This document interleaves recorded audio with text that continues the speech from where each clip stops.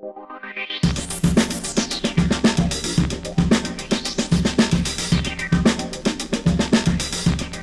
guys, it's Dave.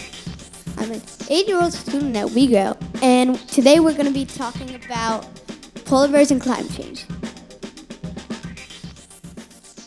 Today we're going to be interviewing Peter Molnar. Peter, can you please introduce yourself? Yeah, my name is Peter Molnar. I'm a professor in the Department of Biological Sciences at the University of Toronto, Scarborough in Canada. And I lead the Laboratory of Quantitative Global Change Ecology here in the department, which I know is a mouthful, but essentially that means we are looking at how climate change is impacting ecosystems around the world.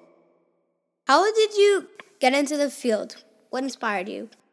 That is an excellent question, and I don't have a very short answer for you, but I'll tell you a little bit about how all this came together. Briefly, I always grew up with a love for nature, and I spent a lot of time outside, and I was always wondering how these things work. But at the same time, I was also growing up in a big city, which really means that I did not know what ecology was. I did not know how it could be used to understand nature, and I certainly had no idea how to get a job in this field. And so what happened in my case, after high school, when I first came to university, I actually did not study biology. I studied mathematics. This was in the late 1990s. And, at the time, it's not like today that we were always talking about climate change and these big problems. I did not know anything about these things.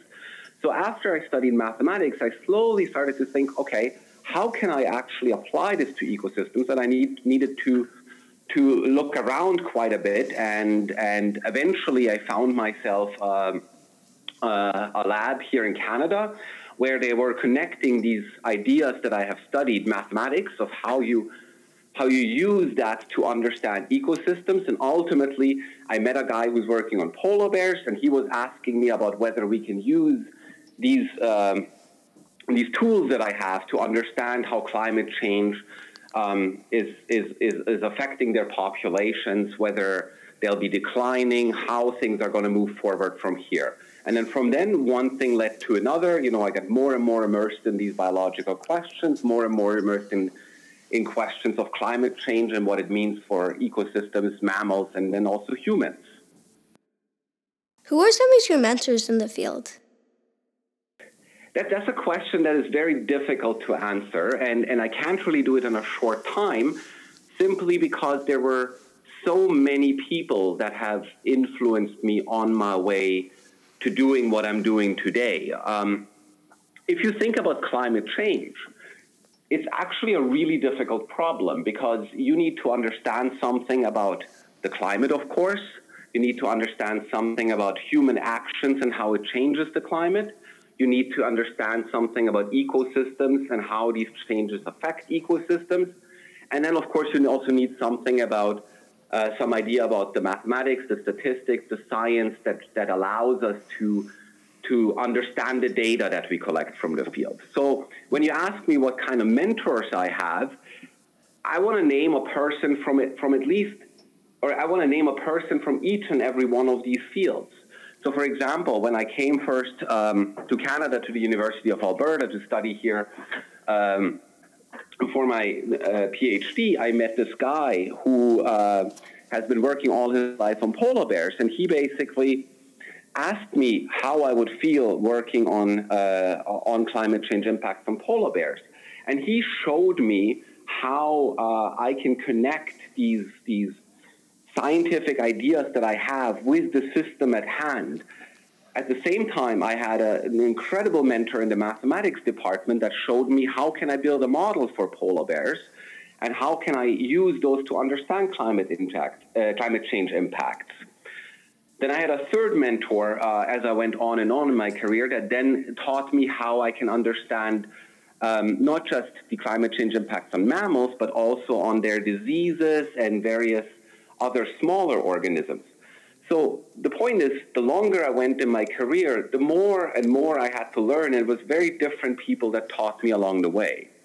whenever you talk about mentors, I'm just generally thinking about the people that taught me through my life, that inspired me and that motivated me. And one person in particular sticks out because, the people that I mentioned, they taught me at a university level of how to understand polar bears and climate change. But I had one teacher in high school who was actually a mathematics and physics teacher, and he just encouraged me every day to pursue my ideas, to pursue what I'm passionate about, and to look into these things, just like you are doing right now. And that, to me, was one of the most inspiring things, to find somebody that tells you can achieve all these things, you can look into all these things, and showing me a way of how to do this. What is the current state of climate change on large mammals? Current state of climate change on large mammals.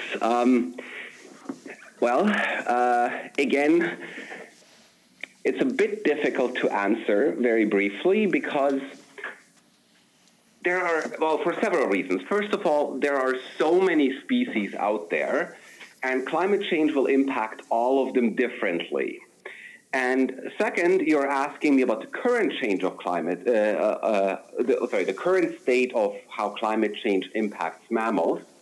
And the problem is that the current state is always changing. As you know, the climate is changing. 10 years from now, we expect something completely different than today. So by the time we have looked at all the mammals, how they're affected, everything might have changed already again. Now, having said that, I actually thought I'd give you a couple examples about some species where we do know how climate change is impacting them. So, first of all, obviously polar bears. A lot about polar bears, I heard. They are impacted by climate change because they need sea ice to be able to hunt their prey, which are seals. If you don't have sea ice, then they cannot get to the seals, and they don't have the food that they need to essentially be fat and produce baby polar bears and to live for their entire lives. So without access to food, we're going to see troubles in polar bears. First, they're going to be less fat than they used to be. Then they're going to be producing less babies. They're going to be dying more easily. So things look rather bleak for the bears because they depend so directly on the sea ice. Having said that, polar bears are not the only species that are impacted by climate change. First of all, if we're talking about mammals, let's think about humans. Humans are affected by climate change for a million reasons, but if you just look at some of the most direct problems, if we have a large heat wave, like we had a couple years ago in India, a few more years back in Europe, with these heat waves, a lot of people, especially elderly people, are dying. And so that's definitely a negative effect of climate change. If you look at some other mammals, for example, one mammal that I'm working on a lot is caribou. They're also up in the north in Canada, and so they are also experiencing similar changes as the polar bears. Now, in their case, the problems are more complex, because what essentially happens is the caribou need to have flowers and grass to eat on when they arrive at the grounds where they give birth to young caribou. But climate change is making the environment warmer, which means that the flowers are blooming earlier before the caribou actually arrive in this area. So when they're there and when they're trying to feed a lot so that they can give birth and then feed their young, they don't have as much to eat as they used to because all the flowers have already bloomed in the past. So my point is, of course, we're looking at large mammals and the climate change impacts, but in order to understand them, we need to look at why things are changing, and often they're connected to their food and the plants and all these things that are not mammals, but that these mammals rely on them. And there's one last thing I'll say to this. If you think of a mammal, they have a pretty constant body temperature. It's always, like in humans, it's always around 38 degrees. When the climate gets warmer, you're still going to have the same body temperature. But if you take something like a lizard, when it gets warmer, it changes its body temperature because it directly depends on what temperatures you have. And if the temperature of that lizard changes, then it will maybe not be able to move as fast. Like it's too hot or for it to move. If it doesn't move, it can't hunt. If it can't hunt, it won't eat, etc., etc. There's all these little small effects that hang together to determine how an ecosystem changes, and mammals are just sitting at the top of it all. How do you use data to better understand climate change? For the same reasons that I said, there's so many mammals and so many cases, so every case will be a little bit different. But if you look, for example, at polar bears, like I said, they need seals for food. In order to access seals, they need sea ice. So when you have less sea ice, they're going to get less food, and that in turn means that they're going to be less fat. If they're less fat, they're not going to be able to produce as many babies, so their reproduction is going to go down. That in turn means that you might have less polar bears in the future. So when we're trying to understand how the climate alters or changes how polar bears will fare in the future, these are the things that we need to look at. We need to first look at, well, how much are they eating under different conditions? How much food do they get when there's lots of ice versus how much food do they get when there's not so much ice?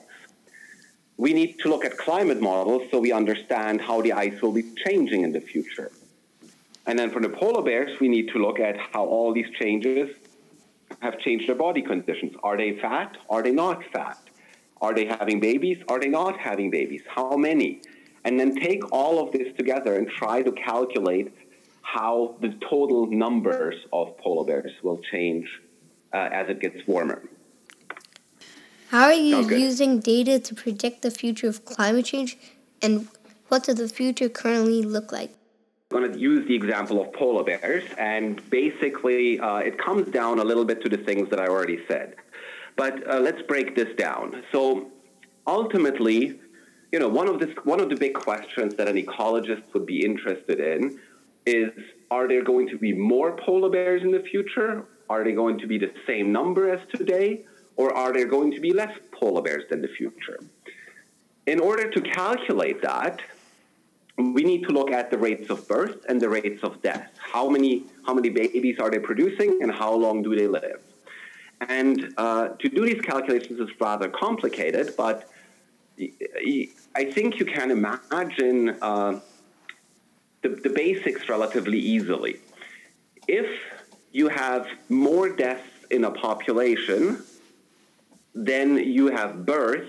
That means the population will decline. You're going to have less polar bears in the future.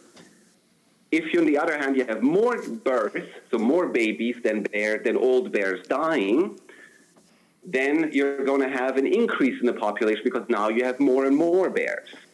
So what we need to try to understand is how these two things change. How does the reproduction of the polar bears change, and how does the mortality of the polar bears change as they don't have enough food? And so what we're then trying to do is essentially calculate, if you have a certain amount of sea ice, how many seals are you going to catch? How fat does that make you? And then depending on how fat you are, how many babies will you have and how long can you live?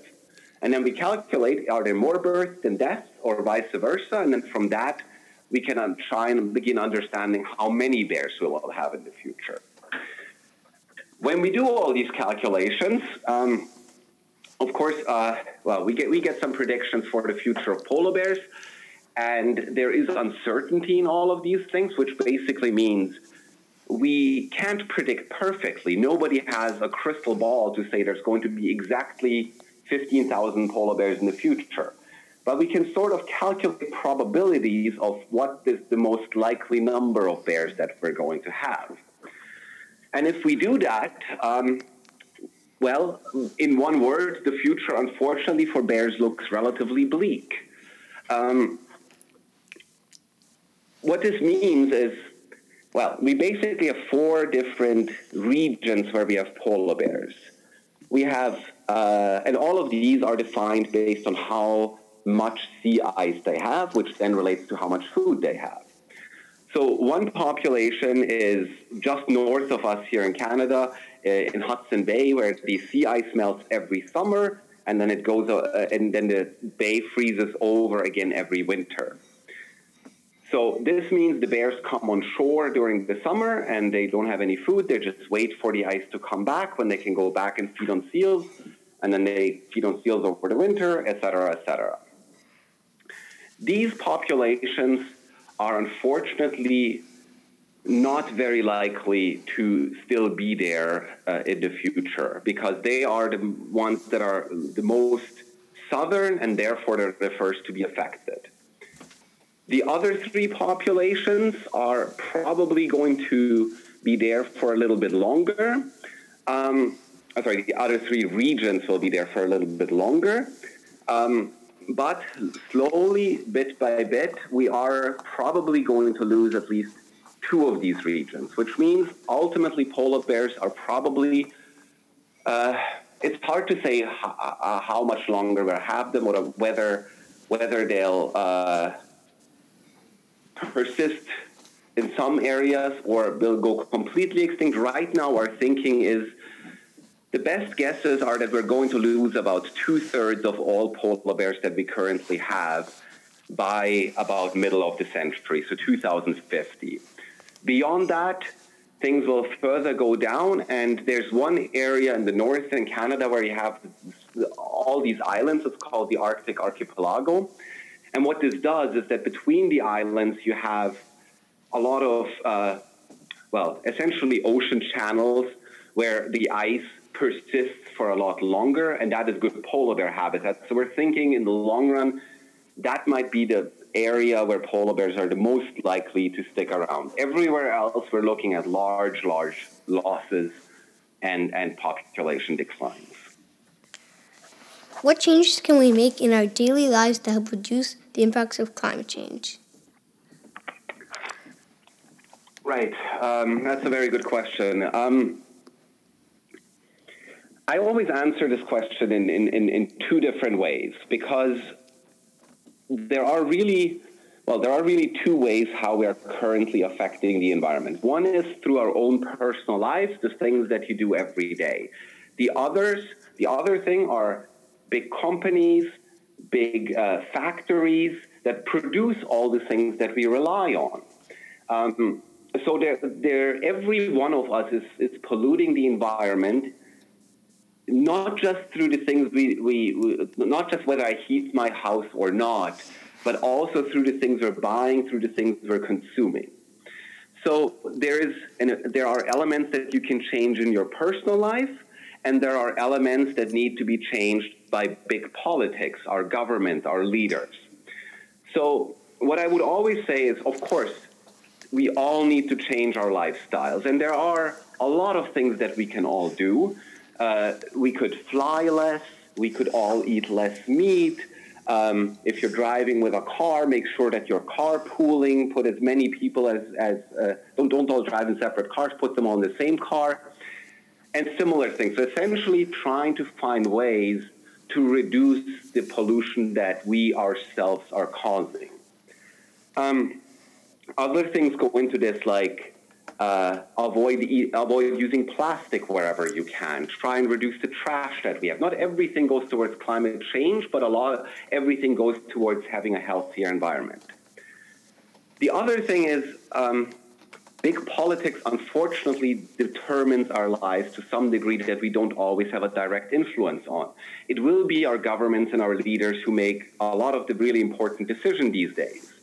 And so when I look at all these young kids going on the streets with Fridays for Future and all these things that they're starting now to raise more awareness for their futures, that is exactly the right way to go about it. Because your voices need to be heard. You need to put that pressure on the government to make sure that your future is not ignored. For those who want to learn more about climate change, what resources do you recommend? Okay. So this is the question where I can't really answer very well. Basically, because there are so many sources out there. You know, you just have to turn on the TV, open a newspaper, go on YouTube. There's a million things where we can all inform ourselves. Two things that I would say, though. First of all, it depends a little bit on your age, your knowledge, what you currently know. So if you're asking me, how can we inform ourselves? My answer to you will be very different to somebody who's maybe in their 40s and has already thought about these things or not. For most people, I would say, you know what, go on YouTube, go open some newspapers. There's so many information pieces out there to learn. Just make sure that you get the good information.